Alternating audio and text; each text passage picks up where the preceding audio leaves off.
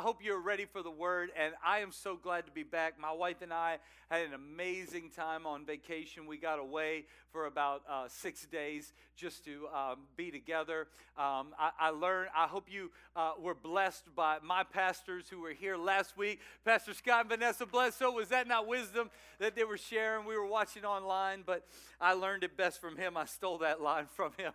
He said, he stole it from Jesus, and that is, we look at the kids and we said, we love you, that's why we're leaving you. Because we're going to make sure that this is solid so that they always have a foundation that's solid in the house. And that's what we're talking about a little bit in this series called We're Kind of Dysfunctional. It's a series that is focusing on the family. It can be applied to your spouse. If you're not married and you want to be married or you want to be married again, then there's plenty to write down and to work on yourself now to prepare yourself to be the best self when you do get married.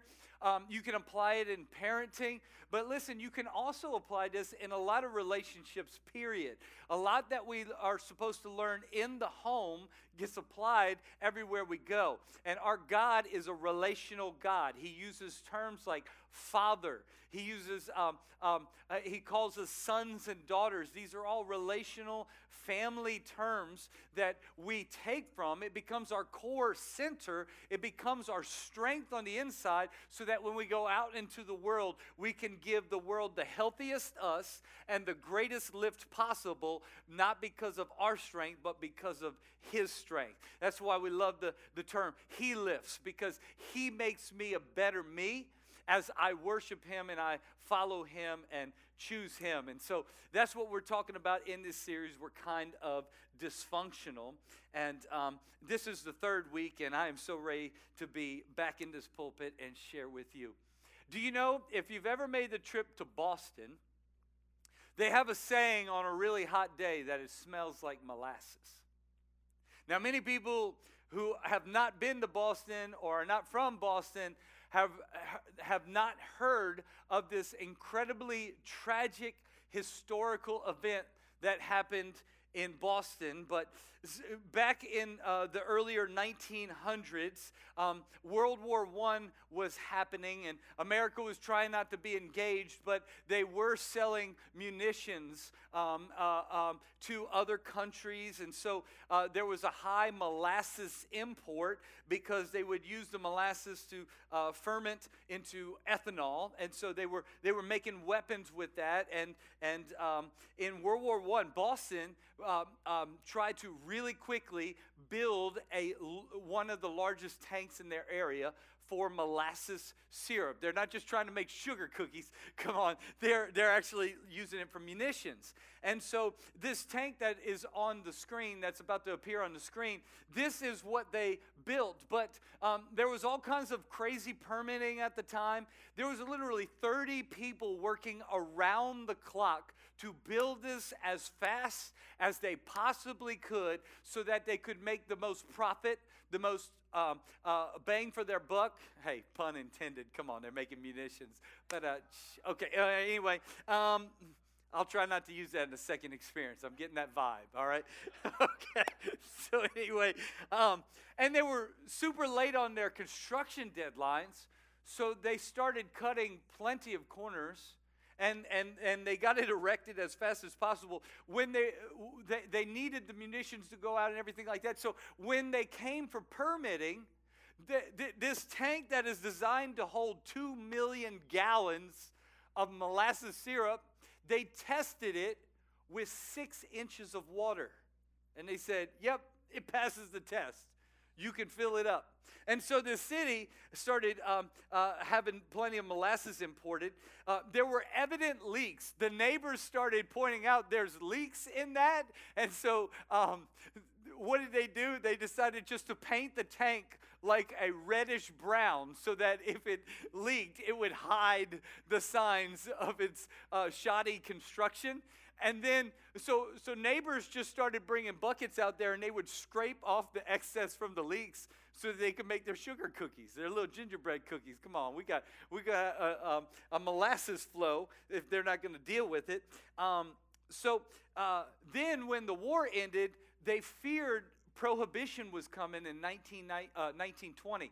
So they decided in 1919, on January 15th, they said, fill the thing to the brim, because we don't know how long we're going to be able to import molasses, and we want to turn this into a rum runner. And so they said, fill this thing up all the way to the top. They filled this thing up, and on January, 26 million pounds of molasses are in this tank. And on January 15, 1919, locals report hearing a roar, a thunder, and there was sounded like tic-tac gunshots were going off everywhere. Literally, the bolts of the metal holding this thing together started firing out of this thing so rapidly they thought it was gunshots, and it released a 25-foot high wave of molasses. Can you imagine 25 feet? I mean, this is a tsunami of syrup. Like, this sounds bizarre. It actually sounds a little bit humorous today, but when you got a 160-foot wide wave, 25 foot high, moving at 35 miles per hour. We always say slow as molasses. Well, when something has to break on 26 million pounds of molasses, it's moving at 35 miles per hour into the city. It caused something like this. 20 horses died. 150 people were injured. 21 people dead. The Boston Post reported this in their news headlines. Molasses waist deep covered the street. Here and there struggled a form. Whether it was an animal or a human being, it was impossible to tell. Only an upheaval, a thrashing about in the sticky mass, showing where any life was. Horses died like so many flies on sticky fly paper. The more they struggled, the deeper in the mess they were ensnared. Human beings, men and women suffered likewise. Literally, the syrup flowed into people's buildings, filled up their, lower level, basements. I mean, some people were swept off the harbor by a wave of molasses that pushed them into the local harbor. And so this huge disaster was the result of poor, untested integrity of construction. And guys, so too, when we're constructing our lives, carelessness with integrity creates carnage. In fact, you should write that down. When we're constructing our lives, carelessness with integrity creates carnage. Divorce, broken homes, loss of trust, loss of jobs, loss of money, questioning all leadership. Why does this happen? Because when we are constructing our lives, when we are careless with our integrity, it creates carnage. And so it is integrity that either builds or ruins our legacy. In Boston's case, it was a tragic legacy. But I'm believing that through the power of God, with careful integrity, we are going to build legacies that honor God today. Can I get an amen? When I talk about integrity, I'm going to talk about integrity with the whole family. The word integrity says this. It's defined as the quality of being honest. It's faithfulness to high morals. If you look up synonyms for integrity, you're going to find words like this: character, goodness, honesty, morality, virtue. If you were to look up what is when someone lacks integrity, or when integrity is missing, you'll find words like badness, evil, immorality, wickedness, sin. And, you know, I think that the first list of character, goodness, honesty, morality, and virtue, the first list builds homes. The second list destroys homes. And isn't it interesting, not interesting, it's actually kind of heart-wrenching to me to find that in our day and age, integrity is becoming harder and harder to find. Do we not mistrust a lot of people's motives? Do we not have a pessimism towards what's really happening when no one's looking? What's happening behind your closed doors? What's happening in coworkers' closed doors? What do we think the kids are not seeing that the kids are seeing? What do we think that God's not seeing that God is seeing? Now, I could preach a whole series on integrity. I could preach about integrity in the home, integrity out of the home, integrity at work, integrity on the web, integrity financially, morally, spiritually. I could get up all up in each one of our businesses, really, when it comes to integrity. But for the scope of this message, while we're talking about a family series, I'm going to limit it to integrity that will impact the home this morning. And I want to make this disclaimer that really I believe that the Holy Spirit might step on a lot of people's toes, and I want to be very clear that our heart, I believe God's heart is always for conviction, never for condemnation. So at any point today, if you feel guilty about something, I want to just say this, that God's intention is not for you to stay guilty. That would be condemnation. That's the devil. He wants to go, see, you're a screw up. You failed at that long time ago. You'll never get your integrity back. You are a waste of space. You are a wasted life. No, that is the voice of the enemy, and I rebuke it today. But there is conviction, and God's Holy Spirit will come upon our lives in certain areas and go, we need to work on that. And if you feel that way today, I want to tell you at any point you can always say this, forgive me, Lord, for I have sinned, and choose to make a change. In other words, conviction never leaves you feeling like a loser. It always gives you a way out. And so this morning, I pray as you listen to this message that if you feel convicted at any time, just simply have a moment of repentance. And I know that I'm challenged with it as well. And so we're kind of dysfunctional week 3. If you like titles, I've simply entitled this one, Integrity, Legacy, and Family. Would you pray with me? God, restore to us the goodness of your salvation. Father, I pray that our hearts would be open, that you would be able to move freely in our lives. We open it up to you. After all, we are the temple of your Holy Spirit. So have your way. In Jesus' name I pray. And everyone who believes that said, amen. When I open the Bible, one of the most careless moments of integrity, it really is not just throughout the Bible, but through all of history. When careless integrity creates carnage, we can find that in the book of 2 Samuel chapter 11. In 2 Samuel chapter 11, King David is going to have a turning point in his leadership, a turning point in his relationship, a turning point in his worship. Up to this point in the story, if you don't know King David, David was a shepherd boy. He was the youngest of many brothers. He learned how to worship God in the fields, in the pastures. God used him to not just be a worshiper, but turned him into a warrior. When he was protecting sheep, he was able to kill the lions that attacked, the bears that attacked. He was able to protect his sheep from all kinds of things by the power of God. It so moved him that one day when the Israelite army, which included his older brothers, was fighting the Philistine armies, he found them in a standoff.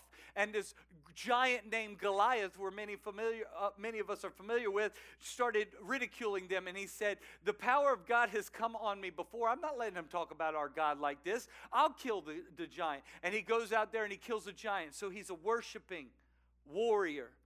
And he's anointed behind the scenes to be the next king. He's king in waiting. He's king in anointing already, but not king in position yet. And so many of us can relate to, I feel like I'm supposed to do this, but have not been called that yet, but I feel called to it, and I feel destined to it. Anyway, that's another message for another time. But this is David, and he becomes king of Judah, and then Israel says, we messed up, become king of Israel too, and he takes over the whole kingdom. And when he takes over the whole kingdom, we find him starting to move into an area that's new to him. It's comfort. And in his area of comfort, it says this in 2 Samuel chapter 11. In the spring of the year, when kings normally go out to war, David sent Joab and the Israel army to fight the Ammonites. However, David stayed behind in Jerusalem. Now, late one afternoon, after his midday rest, the brother took a nap. David got up out of bed and was walking on the roof of the palace. And as he looked out over the city, he noticed a woman of unusual beauty taking a bath. He sent someone to find out who she was, and he was told she is Bathsheba, the wife of Uriah the Hittite. And then David sent messengers to go get her. And when she came to the palace, he slept with her. Now, polygamy was common at this time, but at this point in the story, he has multiple wives. He has concubines. He is not short in that department, and yet he has a moment of comfort and laying down of his morals, and the warrior worshiping king loses his integrity. He says, "Who's that?" Temptation has a way of taking away our integrity when we give into it. And I wrote this down later in my notes, so I'm way off of it, that it takes years to build a family, but it takes seconds to lose it. And you're going to find that in seconds, David lost not only his integrity, but David would ultimately lose his whole family, and it would go from all uphill to plenty of downhill from this moment. This moment of poor judgment caused so much carnage. It caused adultery with Bathsheba. It caused an assassination of her husband Uriah, a conspiracy to get him killed. It led to an infant death because she conceived, and God would not allow that child to live because of the sin. And then later, it would also play an effect in sibling rivalries, because we know who your mama is. Your mama's Bathsheba. And you might be my stepbrother, but I don't like anybody from your line of family. We know who your mama is. We know what your daddy did, right? Our daddy did, right? She becomes that kind of person. And for David, it was lust that took out his integrity. And that might be true for you too. But it also might be arrogance, ambition, pride, conceit, vanity, hatred, or prejudice, that you or I might struggle to lose our integrity in a similar kind of way. In our world, integrity seems to be rare. Cheating on marriages, stealing time at work, stealing services, cheating on taxes, being one person here and another person there. Lies and half-truths anytime it serves me well. Come on, it seems as if we have no convictions rooted in Jesus Christ our Lord. Jesus Christ defines our faith. Christianity, his name's in it. And if we're going to be a follower of Jesus Christ, we too have to have convictions where we hold tight to the things that he held tight to. And so we have to maintain our integrity through Jesus Christ. And so write this down. You cannot establish a Christian legacy for your family without integrity. You cannot establish a Christian legacy for your family without integrity. David's family suffered. Eli's family suffered. Even Naaman in the book of Esther lost his family because ambitious pride got his whole family killed because his integrity was all out of whack. So here's what I want to do. I want to equip us with 5 ways to defeat dysfunction in this area. 5 ways to defeat dysfunction in this area. Number 1, write this down. The first way to defeat dysfunction is to determine what you value and why you value it. Life is fast, y'all. Life says you got to report in at work at this time. You can clock in at this time. You'll make this much money. You got to be at this event. You got to be at that event. Your family or social life says you got to do this. Social media says you got to post. Have you stopped lately to go, what do I value and why do I value it? Let me help you out. As Christians, you should have God at the top. If you're married, you should have your spouse number 2. If you have kids, you should have your kids number 3. And work is important too, or else you will get fired. That should probably be number 4. In other words, it's God, family, and work. Okay? But oftentimes when we don't write that, if you write that down and you make it plain and clear, you can see this is what I value, answer why you value it, and keep that into focus. You know, why didn't David go to war is my question. God had established him. God had carried him in everything. And by this time, he's not an old man who can't wield a sword anymore. He's in his 30s. He's perfectly capable. He's in the climax of his political career, and God has always advanced the kingdom through his warfare. So why is the brother staying home and sending other people to fight his battles? We don't know why exactly, but one thing we do know is that he must have had a loss of vision. A moment of just chilling back and going, what's next? Kind of done everything. I don't know what's the next fight to war to win. Guys, can I encourage you, always have a war to win. I'm going to win at home so that I have a legacy of a family that is unified and knows Jesus Christ. Come on. I'm going to win and fight the battle for Jesus Christ. I'm going to fight for other people's salvation. Come on. When I keep that in my perspective, then I don't just lean back and go, who's that?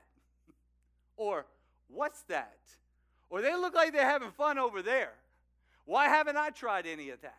We have to be careful that we would define what is valuable to us and why. David lost sight of that. And without integrity, our character becomes a product to be sold to the highest bidder. We play differently to suit whoever we admire.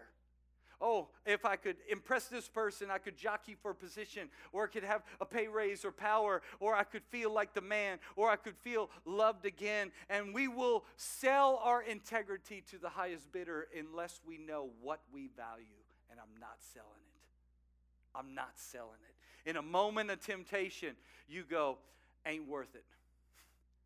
Ain't worth it. Come on. Jesus, what I love about Jesus was he only had one face. He was not two-faced. He didn't play two different ways. In fact, when Jesus was tempted in the desert, 40 days and 40 nights, he gets tempted 3 times. And Jesus responds in essence all 3 times. Matthew 4:10, get out of here, Satan. You must worship the Lord your God and serve, say these next 2 words, only him. In other words, I know what I value. I know why it's my highest value. Do you have yours defined? Because in temptation, which every single person in this room will be tempted, Satan will try to attack every single one of us. It's just in a moment of temptation, will you have predefined, here's my number 1. And so, ain't happening. No, thank you. I'm not distracted. Not getting off course. I got a battle to fight. I'm going to war. There's too many lost souls out there. My family matters too much. Come on. Jesus knew what was important and why, and so that kept him one-faced. And I don't want to be the type of Christian who's two-faced or living one way on Sunday and living a different way on every other day. And if you're doing that because you're new to Christianity, let's go. Come on, keep on coming. Don't let condemnation hold you back. But if you're doing that because you become a professional at being a Christian on Sunday and not so much on Monday, come on, it's time to get our integrity back spiritually.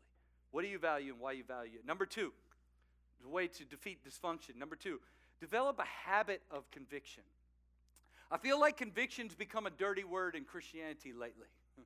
We like to talk about all the freedoms we have in our Christianity. And you know what? For a long time, we did not talk enough about the freedoms. And so it is a relevant term. But in our search for I'm free to do whatever I want, we are forgetting that there should be a habit of convictions, something that separates me from the world. Come on. I am in the world, but I am a part of the world. I am set apart. Anointed means I am set apart. And in the age of spiritual freedom, I fear many have just thrown away convictions. Drinking is not sin, but drunkenness is. And do we still have a conviction that I've gone too far, and I'm going to make sure that I do not sin in this area again. Marital sex is not sin, but lust and premarital sex are.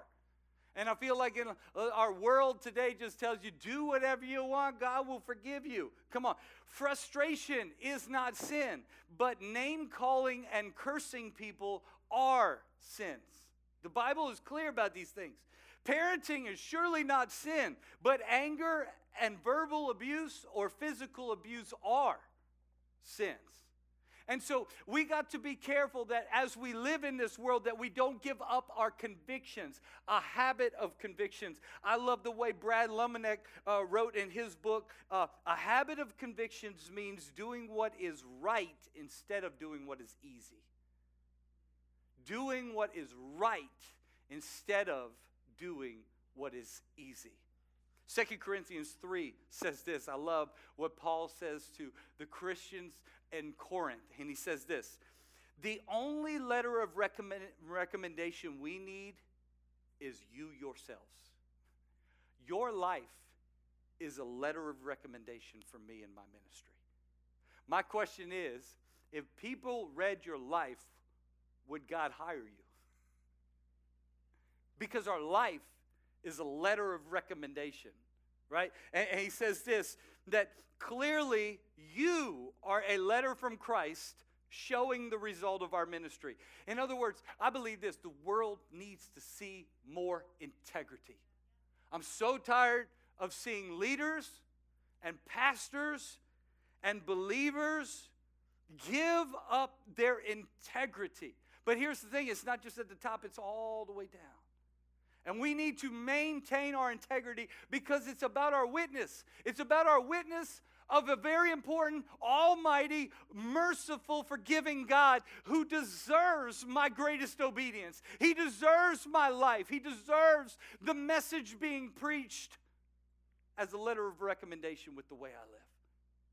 And if I don't maintain a habit of convictions, then I'm not preaching much of a message that the world isn't preaching already. And so we got to be standing apart and setting an example of what God's saying. It's quiet up in this church. Am I stepping on too many toes, or can I get an amen this morning? Your spouse deserves 100% integrity. Your kids will flourish when you maintain 100 integrity. Your witness only lives by integrity. I discovered a term that made me sick to my stomach this week. You probably already heard of it.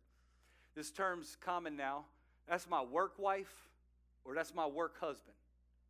And when I heard that, I said, wait, say what? Tell me again. What do you mean by that? He said, well, when my wife's not here at work, this is my work wife because she keeps me looking good. She keeps me together, and there's typically a relationship happening there that probably hasn't crossed boundaries, but we really just flirting and we're calling it work wife. I'm really disgusted by that term because actually you'll spend more time with the people you work with than the people you have married or live with.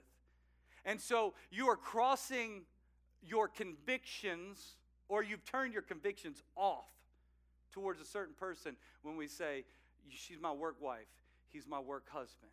It's a way of trying to slip in there and kind of go, what's her name? See, David made the biggest mistake, not when he saw a beautiful woman.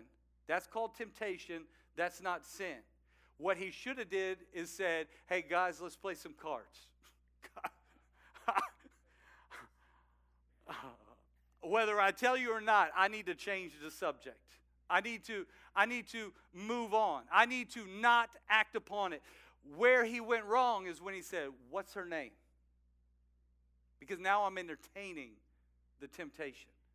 And when we say work wife, work husband, we are entertaining something that might be. And so you don't go there. And I would encourage my friends, let's not go there. Write this down. Oh, I said this already, but you should still write it down. Your family takes years to build and seconds to lose.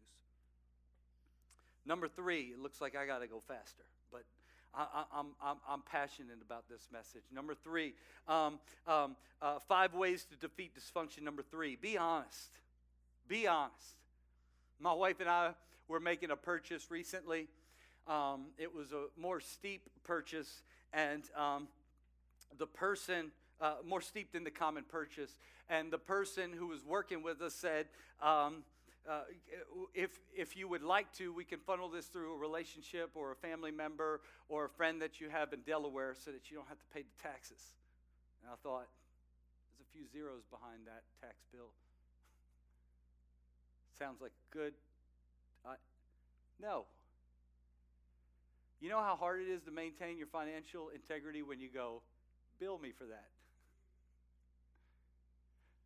And what I could not leave alone was the Holy Spirit was saying, I see Gavin there. I know actually you don't live in Delaware, but let's say you do.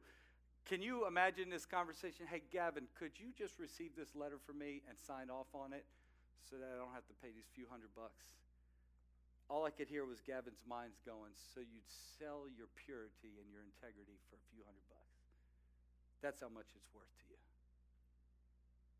Bill me. Add the tax on there. Because I want to live a life of integrity even when no one's looking. Y'all weren't going to see it. I wasn't going to pull out the receipt, see? Pay taxes right here. If you're in Delaware, praise God to you. Come on. Don't pay taxes. But you know what? Listen. Pay unto Caesar's what's Caesar's. And I'm not in Delaware. So we said, put it on the bill. Ben Franklin said this, never do anything in private that would make you blush if it were brought out into public.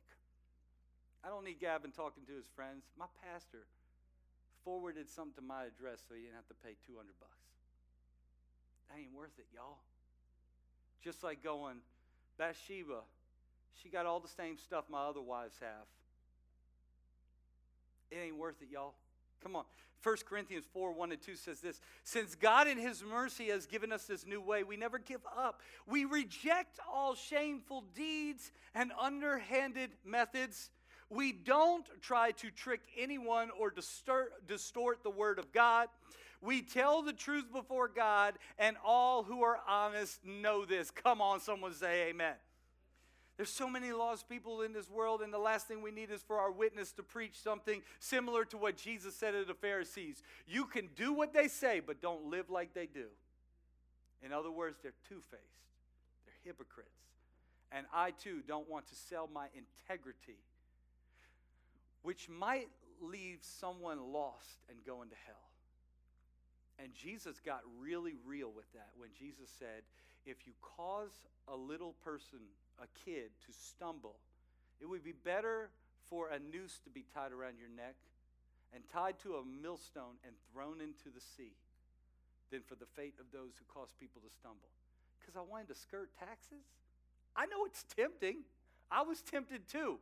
I'm not above temptation, and neither are you. It's knocked on your door in one way or another. We just need to have integrity when it comes knocking. Number fourth way to defeat dysfunction in our families is declare Psalm 101 regularly.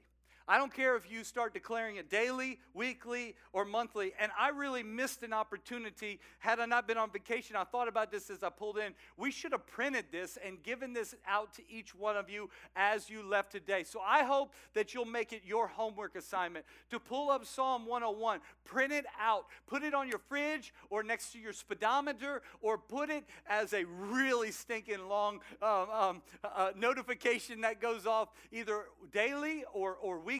But at the least monthly. Psalm 101 is so powerful. There's I will statements in it. And this is what King David said before he fell with Bathsheba. He ended up losing sight of this. But as he took over the kingship, he declared this: I will sing of your love and justice, Lord. I will praise you with songs. I will be careful to live a blameless life. When will you come to help me? I will lead a life of integrity in my own home. I will refuse to look at anything vile and vulgar. I hate all who deal crookedly. I will have nothing to do with them. I will reject perverse ideas and stay away from every evil. I will not tolerate people who slander their neighbors. I will not endure conceit and pride. I will search for faithful people to be my companions. Only those who are above reproach will be allowed to serve me. I will not allow deceivers to serve in my house, and liars will not stay in my presence. My daily task will be to ferret out the wicked and free the city of the Lord from their grip. Come on, if that's not a life's declaration that you could make yours, how do you not become a better spouse if you read that every single day before you leave the house? How do you not become a better parent? How do you not become the best employee anybody could ever hope to hire? How do you not lead your business with integrity if you choose these are principles I'm not going to violate? I'm not going to violate these. I'm going to build my house on God's house. And on that solid rock, I believe that He is going to do something that ultimately builds His church. Come on. David lost sight of this. Learn from David's mistake and don't make the same mistake. Come on. Remember it regularly. And as I finish, some of you might think, what if I've gone too far? Or what if it's too late, Pastor Drew? Don't worry. I got a fifth point. But what's interesting about that Boston molasses tragedy is that the neighbors said, you got cracks in that thing. The integrity doesn't look right. You got any friends or family members who will be real with you? It's called accountability. It's starting to sound like an old school word, but I believe no person should be without accountability. I, as a pastor, have accountability. It might look like, oh, I'm in charge here. No, I have people that I have submitted authority to because I believe every pastor needs a pastor. And I think every person needs a friend who can go, you got leaks in your tank. You leaking syrup all over the place. Like, what did you just say with that woman? You called her a work wife? There's a leak in your tank. Let's do some repair before something tragic happens.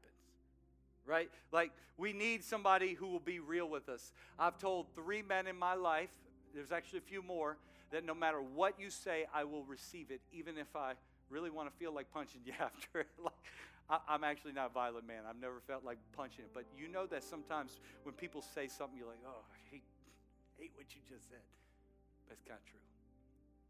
You have anybody in your life who can do that? And so if you've gone too far, or if it's too late, or if the spirit of conviction is hitting you today, then number 5, humble yourself and repent. Humble yourself and repent. David is described in our Bibles as a great man. How? He committed adultery, conspiracy, assassination. His kids were jacked up. They raped each other. They killed each other. How is David a great man? He would later be described as a man after God's own heart. How does somebody so flawed and messed up become labeled as a man after God's own heart? And I think it's because he chose to humble himself and repent every time he messed up. That's what makes David attainable, guys. I know you're not going to be perfect, and I'm not going to be perfect. We need to try to live in the power of God that tries to keep us into perfection. But when you mess up, and we probably will, humble yourself enough and repent.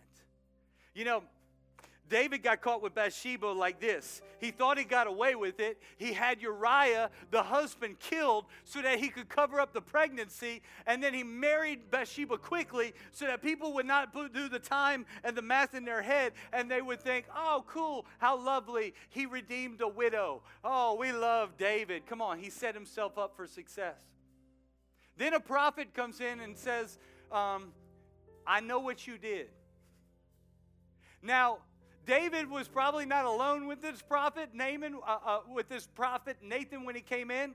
So, can you imagine how humiliating it is to be sitting on the throne and someone accuses you of committing adultery and killing another man's wife, another woman's husband? David could have easily gone, you're a lunatic, kill him. How dare you talk about me like, me? I didn't do anything. Don't we do that sometimes when we get caught red-handed or when God convicts us? I had reason to do it. It was a really good excuse. It made sense at the time. I didn't do anything. What did David say? You're right. You're right. And he humbled himself. He wrote one of the most powerful psalms quickly after, Psalm 51. And he asked another musician to sing it. It must have been so humiliating to hear, I have sinned. Restore unto me my salvation. Like, David, you sure you want me to sing this? This sounds really vulnerable, transparent. In other words, don't hide it. God's just that good. And he redeemed me. 1 Chronicles 21, David says, I have sinned greatly by doing this. Now I beg you, take away the guilt of your servant. I have done a very foolish thing. How do we become people after God's own heart? Well, when we mess up, dysfunction a lot of times is dealt with just through repentance. I frequently tell my wife, I messed up. I took it too far. You didn't deserve me to raise my voice. You didn't deserve me to say that. I do this. I'll go back to my kids and I'll say, Daddy shouldn't have talked that way. Daddy made a poor decision. I've asked God to forgive me. I'm asking you to forgive me. Why? Because I want them to restore integrity. Because our God is full of integrity. And so we own it. We repent. And we humble ourselves. Pride says, well, I'm the dad. That's why. I'm in charge here. What I say goes. And how much do we respect that kind of integrity? Or we could just humble ourselves and say, God, I've done a very foolish thing. Please help me never to do it again, and would you forgive me and restore unto me my salvation? And Jesus comes and meets and says, that's my boy, that's my son, that's my girl. Come on, let's pray. If you would, close your eyes, open up your hands, because I know today's message was a bit more in our face. But I believe that God just wants to keep us on the right course, because there's too many lost people watching our lives. There's too many people on the fringe of leaving Christianity because I thought there was a whole bunch of fakes and flakes. But if you're in this place and at any point God was really stepping on your toes, Holy Spirit was convicting you like, ooh, come on, there's work to be done. Then with your hands opened up, we simply pray, God, take it from us. I've done a foolish thing. I have sinned greatly by doing, fill in the blank with your own. Father, I repent. That means I'm turning around and I'm not going that way again. And Father, I thank you for the refreshing forgiveness that floods in when we do this simple act. God, I pray over every single person in this room and online who is praying this prayer, and I pray that you meet them right where they're at. Holy Spirit, thank you for fresh wind. Thank you for fresh air, that you renew us again. You restore unto us the joy of our salvation. Father, we're sorry for getting off course. We're sorry for having wandering eyes. We're sorry for having wandering hearts. But Father, we say we restore the salvation. We ask for it in Jesus' name. I believe the Holy Spirit's going to meet you right where you're at. And I'm believing that some things are coming to an end right now. Your eyes are no longer going to that. Your ears are no longer going to that. Your heart is no longer going to be allowed to be drawn to that. You may have to do work, or maybe the Holy Spirit's cutting it off right now. But I believe that right now, integrity is going to erase the dysfunction in Jesus' name. With every head bowed and every eye closed, if you're in this place and you're like, Pastor Drew, I'm not even really close with God. I've never done anything like this, and I don't know how God could forgive me. My list is way too long, but if he would just forgive me, I'd give my life to him. If you're in this place, no one's looking around. I'm not going to call you forward, and I'm not going to embarrass you, but I don't want you to be embarrassed by God. Right now, God's offering an opportunity. Right now, it's extended to you through the blood of Jesus Christ, who is an innocent man who paid a guilty person's price. And that guilty person's price is you and me. I've asked him to forgive me, and his blood covered me and erased away my sins, made it white as snow. If you're in this place and you're like, my list is way too long, if he would only just forgive me, would you just quickly raise your hand up in the air, and then you can put it down? No one's looking around. Come on, just say into heaven, God, I make a declaration. I need to start new. And Father, I give my life to you. I'm sorry. I see hands. I see multiple hands. You can put them down. Thank you so much. If you're online, just write in the chat, include me. Me too. And here's what we're going to do. We're going to pray a simple prayer, because you can't save yourself. You've tried. You can't try hard enough to be good. You'll mess up again. But what you can do is enter into a relationship with Jesus Christ, a personal one. That's why he died. Not so that we had religion, so that you could have a relationship. And it's going to simply go by praying this prayer after me. I'm asking everyone to raise their hand to believe this with all your heart as the whole church joins in with you and repeats along with you. Say, Jesus, I give you my life. I am a sinner, and I choose you as my Savior. I'm sorry for the stupid things I've done. I made so many mistakes. But I'm learning that through Jesus Christ, I could be forgiven of them all, and I can start over again. Be a new person who lives for you. That's what I want to do. Jesus, I believe you're the Son of God, and I want to live for you. I'm proud to be labeled Christian, follower of Christ. I love you, Lord. Thank you for forgiveness. My guilt is gone because of what you did on that cross. In Jesus' name I pray. And the church said,